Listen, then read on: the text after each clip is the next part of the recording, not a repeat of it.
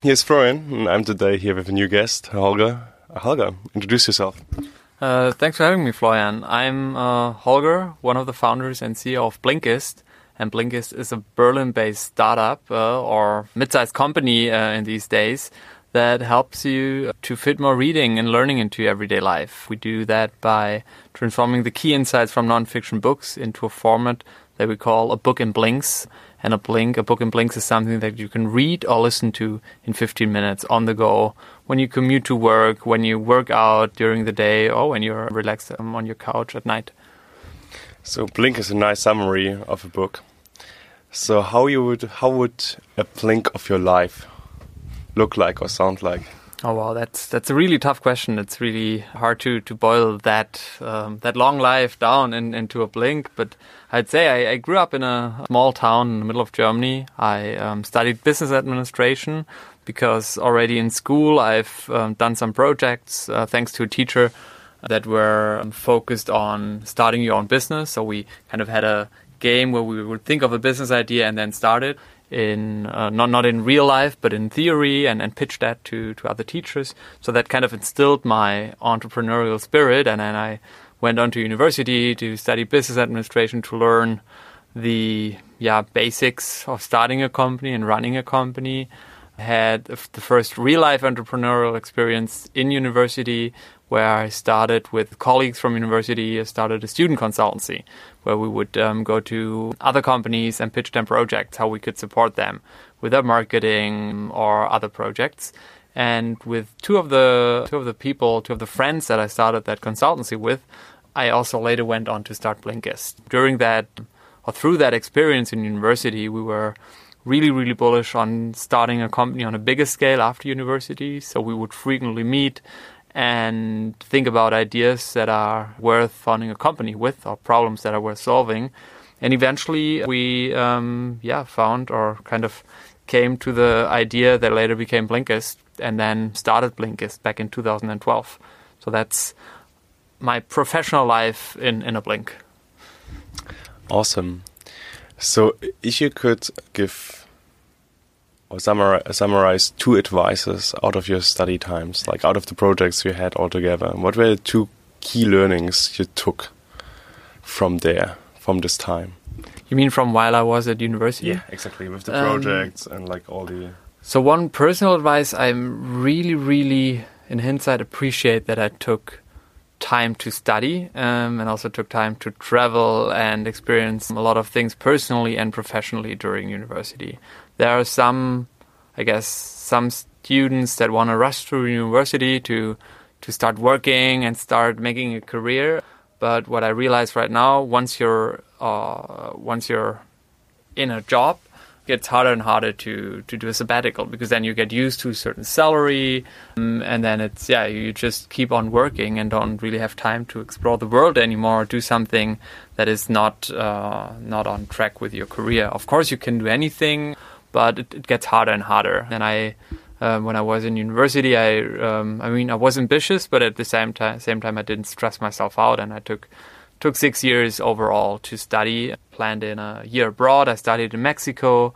I did an internship in China for 6 months. I did a lot of internships in general to test different career paths, and a lot of times I learned what I didn't want to do. That was also a really important learning. So to take that time to really explore where you want to go in life, both professionally and also personally, and to discover that beautiful planet here, I think is one of the core advices I would give. And then second advice, more on a professional matter, well, it's part of the first advice I'd give. Start to, if you think you're interested in something, then try to find out whether you're really interested in it in practical terms by doing an internship, or trying to do what you think you may want to do in practice, and don't wait too long for that, because it's really easy to test yourself in different fields during university. It gets harder and harder once you're out. Awesome. So you started Blinkist, and with every B2C company, you have mostly the problem you need to first give them something you want to buy, and then if you have that, and your case, the summaries of the books, you need to find the people which want to buy it. So how did you start to tackle this problem? Because chicken egg, you need both at the same time. Yeah, it took us a long time. It took us 2.5 years until we found product market fit, when you are at a point where you have the right product and the right marketing channels that attract the right audience for that product. So we went on a long search for that product market fit and didn't know from the start. We started with to just build a product that we thought that we wanted to use, and we thought that we are our perfect first customers, and that people like us would like to use that too, which was partly right. But then we also found through user testing then that the way we designed it, the way we built the app, wasn't really perfect. So that just required us to fail and then to learn from it and improve the product step by step. And marketing wise, it was really trial and error. We tried a lot of both organic channels and then eventually also paid channels. And on those paid channels, a lot of different targeting methods, a lot of different strategies to talk about Blinkist, to pitch Blinkist. You can describe what we do. You can be really more motivational and focus on the things that you can become with Blinkist. And you have a lot of different routes to tell the story to get people interested in initially, and also different funnels to transform their initial interest into a buying intent or into an actually purchase.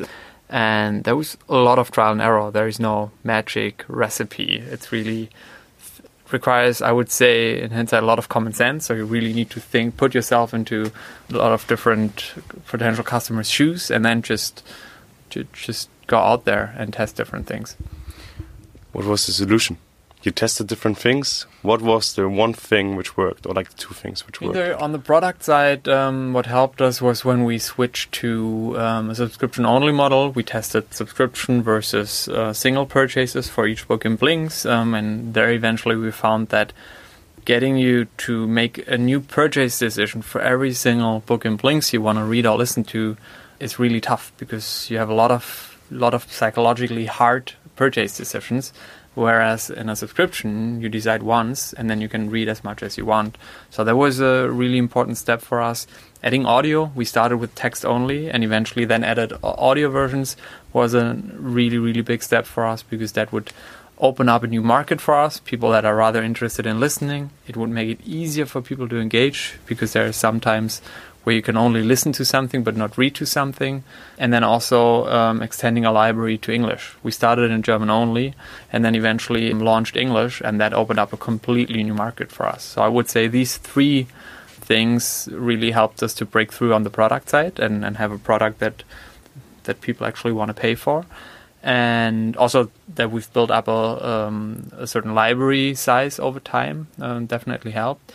And then on the marketing side, it was really started with simple things that are nowadays really common sense, but for us were new. And also since the whole startup ecosystem wasn't as developed back then as it is right now, it wasn't that easy to find role models or to find mentors that would help us and show us how it's done. So we had to learn a lot on our own. So learning how to attribute certain signups to certain marketing channels, setting up a solid tracking and attribution model, and then learning, finding the right creative. So we learned that Facebook mobile install ads worked really well for us, and there we had to learn the types of targeting that you should apply, lookalike audiences. No surprise, and these days everyone who's into paid acquisition knows that this is the thing to do.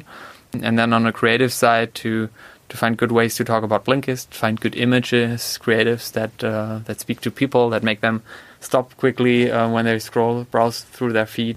There were a lot of learnings. One universal learning: use people instead of animation, like instead of anything that is more animated, because when you scroll through your social feed, you rather stop when you see a nice face instead of a drawing or something. But then, there are a lot of really small learnings, and the world is turning. Every month or every year, there's a new trend. Now it's video. Now you need a video to really stand out in Facebook, and who knows what's next? Animations.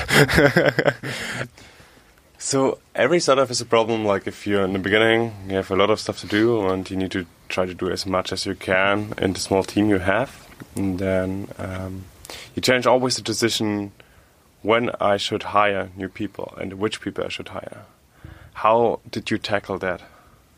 So we always tried to do as much as we can in the beginning and to learn as much about a field as we could to really build some confidence whether we really need a person in that field, and also if we had the confidence we need a person in that field to be able to evaluate who's good and bad. If you've never done something, it's hard to hire the right person because anyone could tell you anything, and you just have to buy it. So we always followed the approach to develop some expertise on our own, and that also required some extra hours in the early days, which I think is completely normal. But then once we knew, for example, that paid acquisition is the way to go for us to grow, and it will most likely be Facebook and Instagram in the early years before we tap into new channels, then we did everything we could to find a person who's already done that, who's capable of doing that and bringing us to the next level there. And then now in these days we have a really good employer brand. Back then no one knew us. There were not a lot of inbound applications coming in, so we had to go out there. We had to ask our network. We had to go to events. We had to stalk people on LinkedIn and reach out to them and pitch them Blinkist, pitch them the opportunity where we want to take the company and how they could be an important part of that journey. So you focused first on marketing, right? Both. I mean, I'm talking about marketing. I choose some marketing examples now because that's what I've been doing a lot of times. My co-founder was more focused on the product side, and my third co-founder more on the technical engineering side. So that's why I choose these marketing examples. But we had these challenges in all fields. Like we needed to hire great marketing talent, product, engineering, content. Also then eventually on an organization side, so an HR and people on our team. Yeah. So before we go on to the team and team structure wise, we learn out of failures. So what you would say were the biggest failures you had with Blinkist, and you learned the most which you learned the most out of it? There are a lot of things. It's hard to choose the biggest ones. Definitely a big mistake we've made was to launch in German instead of in English. There was a failure or not a failure, but a big mistake in hindsight. Let's say mistake, not failure. That limited our market artificially. It didn't have any advantage. We could have, especially in Berlin, where you have a lot of English natives, we could have built an English content team as easy as it was to build a German content team. And if we had started in English, the early years would have been much easier for us because we learned that in Germany it's hard to sell a digital subscription, whereas in other, especially English markets, people are more progressive, are more taking a risk and just buy a service if they like it. So we faced a lot of tough battles in the beginning until we then rolled out to English. That was definitely a huge mistake. Another, like on a smaller side, I still remember when I had to let the first person go. We had an intern back then, and she was a marketing intern for 6 months, and she wanted to stay after these 6 months and shift into a full-time role. And I knew quite early that it's probably not going to work out. But she was doing a good job, but we were too young and too early we didn't have technically the need for a marketing person. She didn't have a chance to do a good job, but I didn't realize. And then 1 week before or 2 weeks before her internship was over, I told her that actually we don't, we can't offer you a full-time position. And that came completely by surprise because we've never talked about it in the first 6 months. And that was a big mistake and a big something that I needed to learn to be really honest with people if they either don't perform well or if they perform well, but if I realize for whatever reason that we don't need this position, so such a message doesn't come by surprise, and to in general have more frequent check-ins on how someone is doing. I think you never, when I swear to myself back then, I never want to be in a situation again where I have to confront a person with such news and it comes as a surprise. Yeah. That's two things that came to mind. That's really good learnings. So Blink is quite famous, like for your internal structure. You have a quite unique position on that. Do you want to tell us something how you built up your structure and how this developed over time? Sure. Yeah, happy to. We started without thinking about organization or culture. Just we were focused on product, on marketing, and then unconsciously build a classic hierarchy in the first 2 years with us founders as the department leads, and everything that you've seen in a bigger company, we had it. And then after 2 years, eventually realized that this sucked. We finally had our own company, and then did build a culture that was not fun and not nice to work for, and then took a step back and thought how else could we organize Blinkist in order to have a modern and a more engaged workplace. Then my co-founder did some research and found an organization model called Holacracy, which is really focused on empowering people, really flat hierarchies, decentralized decision-making, transparency, and so on. And we thought that sounds really well, sounds really nice, and why don't we test it? So we started to roll out Holacracy when we've been around 15 people, and then we rolled it out. We rolled out a light version of Holacracy, which we called Blinkracy. And then we grew from 15 to 30, 35 in the next 12 to 18 months. And through that growth, we were facing a lot of new problems. So Holacracy, this implementation of Holacracy solved some problems, but introduced new problems. For example, since Holacracy is a term that you can read about, everyone read about it. Some read the book, some read articles, some heard a podcast. So we had, out of 35 people, we had 10 different definitions of Holacracy, and now we work together. We also didn't do a good job on describing what Blinkracy is in detail. And then an additional problem was Holacracy is a really technocratic system. There are a lot of different rules for every single thing. So we learned, or we experienced, that in a lot of situations where we were facing a challenge, people were not asking themselves, how could we solve that challenge? But what should we do per Holacracy to solve that challenge? So people were making it more complex and doing a detour instead of pragmatically solving problems and solving challenges. And the last part was that a big misconception of Holacracy is that there are no managers, there is no leadership. But we hired leaders to be good leaders and to guide people and to mentor people. But those leaders felt blocked to actually lead because of that misconception of Holacracy. And at the same time, the circle members, the team members, felt a lack of leadership. They didn't grow. They sometimes didn't have someone to seek advice. So due to all of these problems and many more, we decided to step away from Holacracy again and build our own system that we own, that you can't read about and have a different interpretation about, and that takes the best things of Holacracy but simplifies the rest to not kill people with too many pages and too many things. And that system is called the Blinkist operating system. It has values at its core, values that describe how we want to work together. It has some guiding principles around there that give people a guiding star when to make decisions. We want one of our values is still to champion self-empowerment, so we kept that from Holacracy. We want people to take decisions in their domains. We don't want managers to take all of the decisions. But in order for people to take the right decisions, we need these values and guiding principles, so they have a kind of a compass to take the right decisions. And then around that, we have some processes and policies that we find important in order for people to take the right decisions and in order for everyone to work together well. And then, in a nutshell, that combines the best elements of Holacracy, strips out the complexity, and easy to understand for everyone. And it's so far working out. We've introduced it when we've been, I think, 55 people. We're 100 now. We've onboarded probably 40 new people this year, and we have really good onboarding onto that Blinkist operating system now.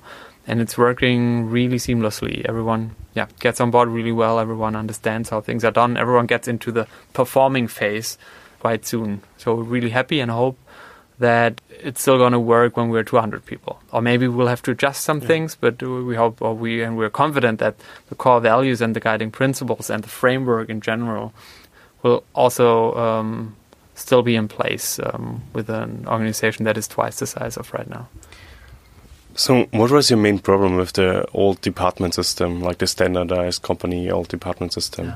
So first of all, we founders, as the department leads, we became bottlenecks. So we didn't train people to take their own decisions. People would come to us for decisions. So that wasn't good for our work-life balance. For us as founders, it wasn't engaging for the employees to ask for everything and not knowing where they could make their own decisions and where not. It's not really fulfilling, engaging. Doesn't help them to grow. So it wasn't an environment where you could grow and really move fast and agile. Agility and speed became an issue eventually because there were these bottlenecks in leadership.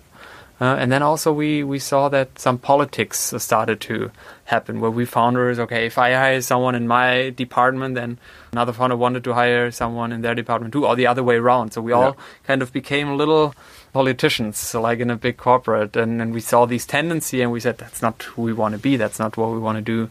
And then fortunately saw it and reacted. Cool. So then you said like you introduced Holacracy and some problems were solved and some new came up.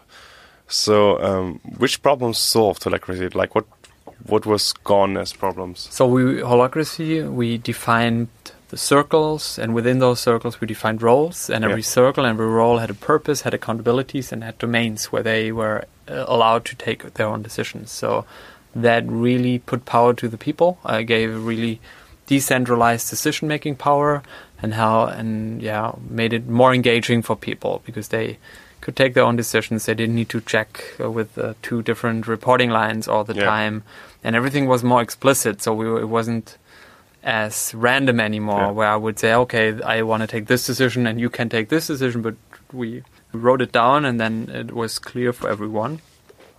We also had a more streamlined meeting policy. Holacracy has meetings like tacticals and governance meetings where you meet every week in a tactical meeting to discuss with your circle, with your team, to discuss certain things, to give you an update, to discuss agenda items.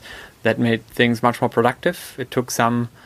Usually for example, when I had an idea, I would write a long email to all the people that I wanted to discuss this idea or that I seeked advice from, and then we would start an endless email discussion.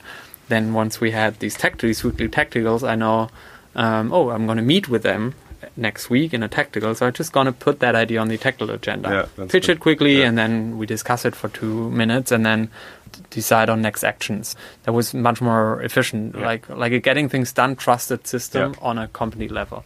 That worked really well. But then it introduced new problems, such as the ones I described, where people felt blocked when it comes to leadership. People overcomplicated things because it became a religion. You said like the leaders felt they're cut off.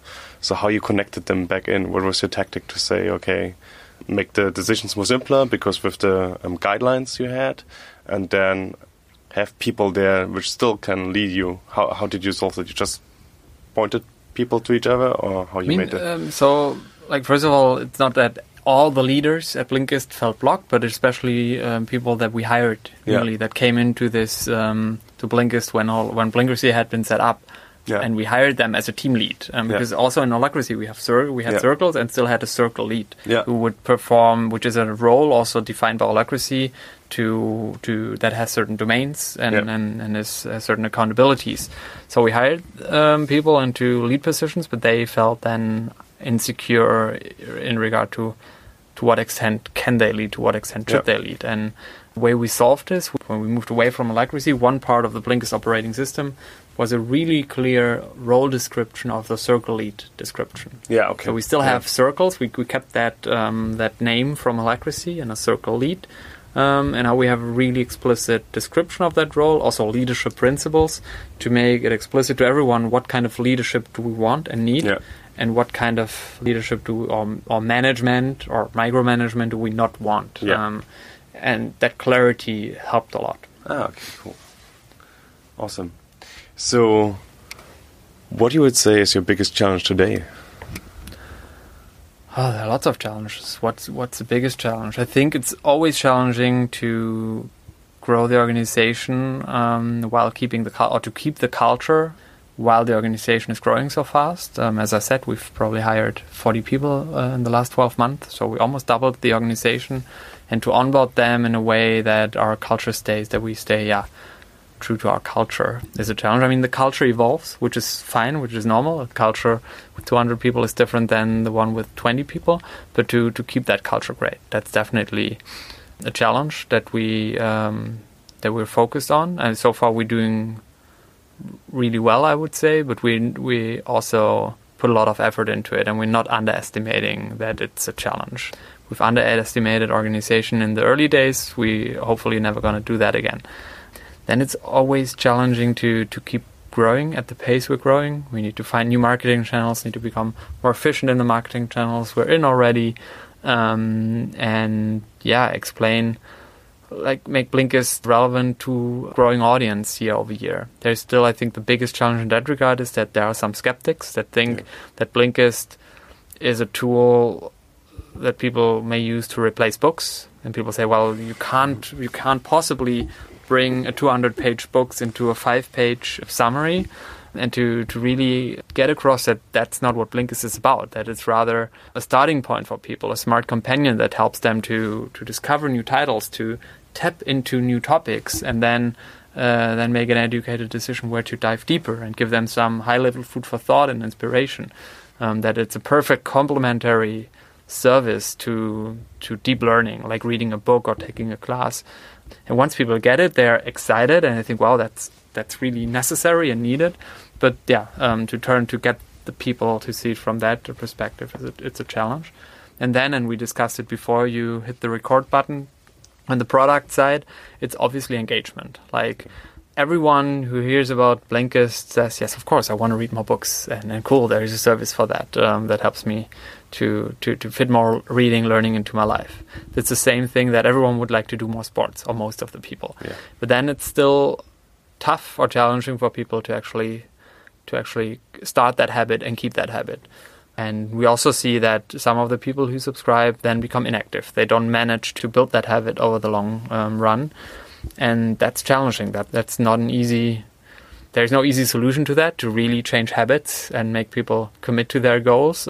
But it's a really motivating and fulfilling challenge, because if we succeed, and with every person that we help to build a habit, we really make a significant positive impact on their life. So that's what's driving us here every time. And that's probably the long-term challenge, the challenge that will always be there. You will never reach the goal. But that's what's driving us here. Yeah. More education is always better. The same like sports is always good. Definitely. Yeah. Cool. How do you handle balancing between free time and work? The work-life balance, the famous one. I try to really make time for both. I try to not work too long. For example, in the early days, we had to work a lot, and we also worked on weekends. But once we were out of the really tough times and a little more stable, we stopped working on weekends. We kind of said, okay, this is a business now. Of course, we are founders and we want to make it great, but it's a marathon, it's not a sprint. So we need to stay in shape for that marathon. So let's really make weekends. So I don't work on weekends, and also during the week I try to not work too long hours. I usually start around 8 and finish between 6 and 7 p.m., which is still long, but I still don't have time to do something in the evening. Sometimes I go running at lunch break out of the office. Now I became a dad 4 weeks ago. Now I'll leave even a little earlier to have more time with my son, and to just make sure that I prioritize things and don't chase every opportunity. How you prioritize?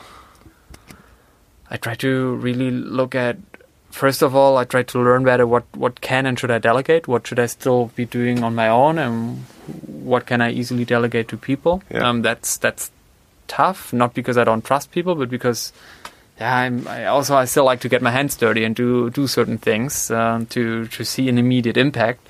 So that's what I keep learning. And then for the things that I'm doing, I really try to look at impact, what's really important now.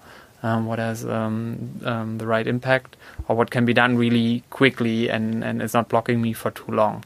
But it's still like I don't have a sophisticated system. It's a lot of gut feeling and intuition. Okay, cool. So the second last question, I think it's one of the best questions for you. What's your favorite book? Fiction or non-fiction? Let's make both. Okay, so fiction, it's The Power of One. A really nice story that plays in South Africa and about a young kid that becomes a boxer. It's just a beautifully written story. And non-fiction, I'd say it's Mindset from Carol Dweck, because it's about a growth or static mindset, and that everyone has. Everyone approaches different situations either with a growth or a static mindset. And when you're a static mindset, you think that you have certain talents that have been given to you from the moment when you're born, and some things you're good at, some things you're not good at. So technically, why bother to learn something you're not good at? It's not your talent. Yeah. So in a growth mindset, you approach things from a perspective that you can learn anything. That there's, of course, you have certain talents. Certain things come easier to you than others.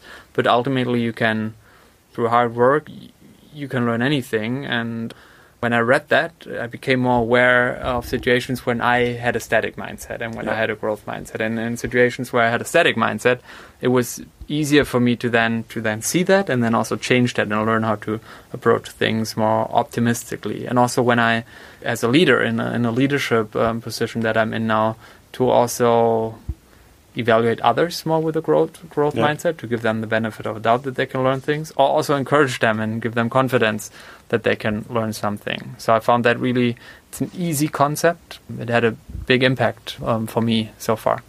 And it's an easy, nice read. It's written really well. So yeah, Mindset from Carol Dweck. So should I read it or should I Blinkist it? Both. Give it a try on Blinkist to get the core ideas, and they are easy. I tried to explain it now, but I'm not really good at explaining, especially in English. So yeah, it makes sense to check it out on Blinkist. But then, if you're not completely disappointed by the content on Blinkist, definitely check out the book. It's not a long read, and it's really interesting because also, like after I think in the first 2 chapters, Carol describes the concept in general, and then she applies it to a certain situation, how static or growth mindset helps you in your professional life, in your personal life, in sports, as a parent, and so on. So that's really interesting, and it touches different aspects of everyone's life, especially also for young parents now. You can do a lot of things right or wrong with your kids. If you tell them, if they have a soccer match and you tell them, wow, you have such a good talent at soccer, then you rather nurture a static mindset, because you always argue with talent. Or if you say, hey, nice, you practiced the whole week and now you scored a goal on the weekend in your match, that puts the focus on the practice and the preparation, and that rather encourages a growth mindset. So yeah, lots of interesting perspectives in there. Yeah, awesome. And the last question is, if you could go back to your 20-year-old self, what would you tell him? Be confident, do what you like, and don't be too afraid. Make sure you always stay focused on relationships and on the people you work with or you spend time with in general, because ultimately they are the most important ingredient. Relationships are the most important ingredients to a happy life. I think I would just, give that advice. It's not that I live by that advice. It's not that I learned this because I fucked it up, but I would just tell my 20-year-old to make extra sure that he gets it and doesn't fuck it up. Awesome. Yeah. Thanks a lot for your time. Cool. Thanks a lot for having me. Appreciate it. See you next time, guys.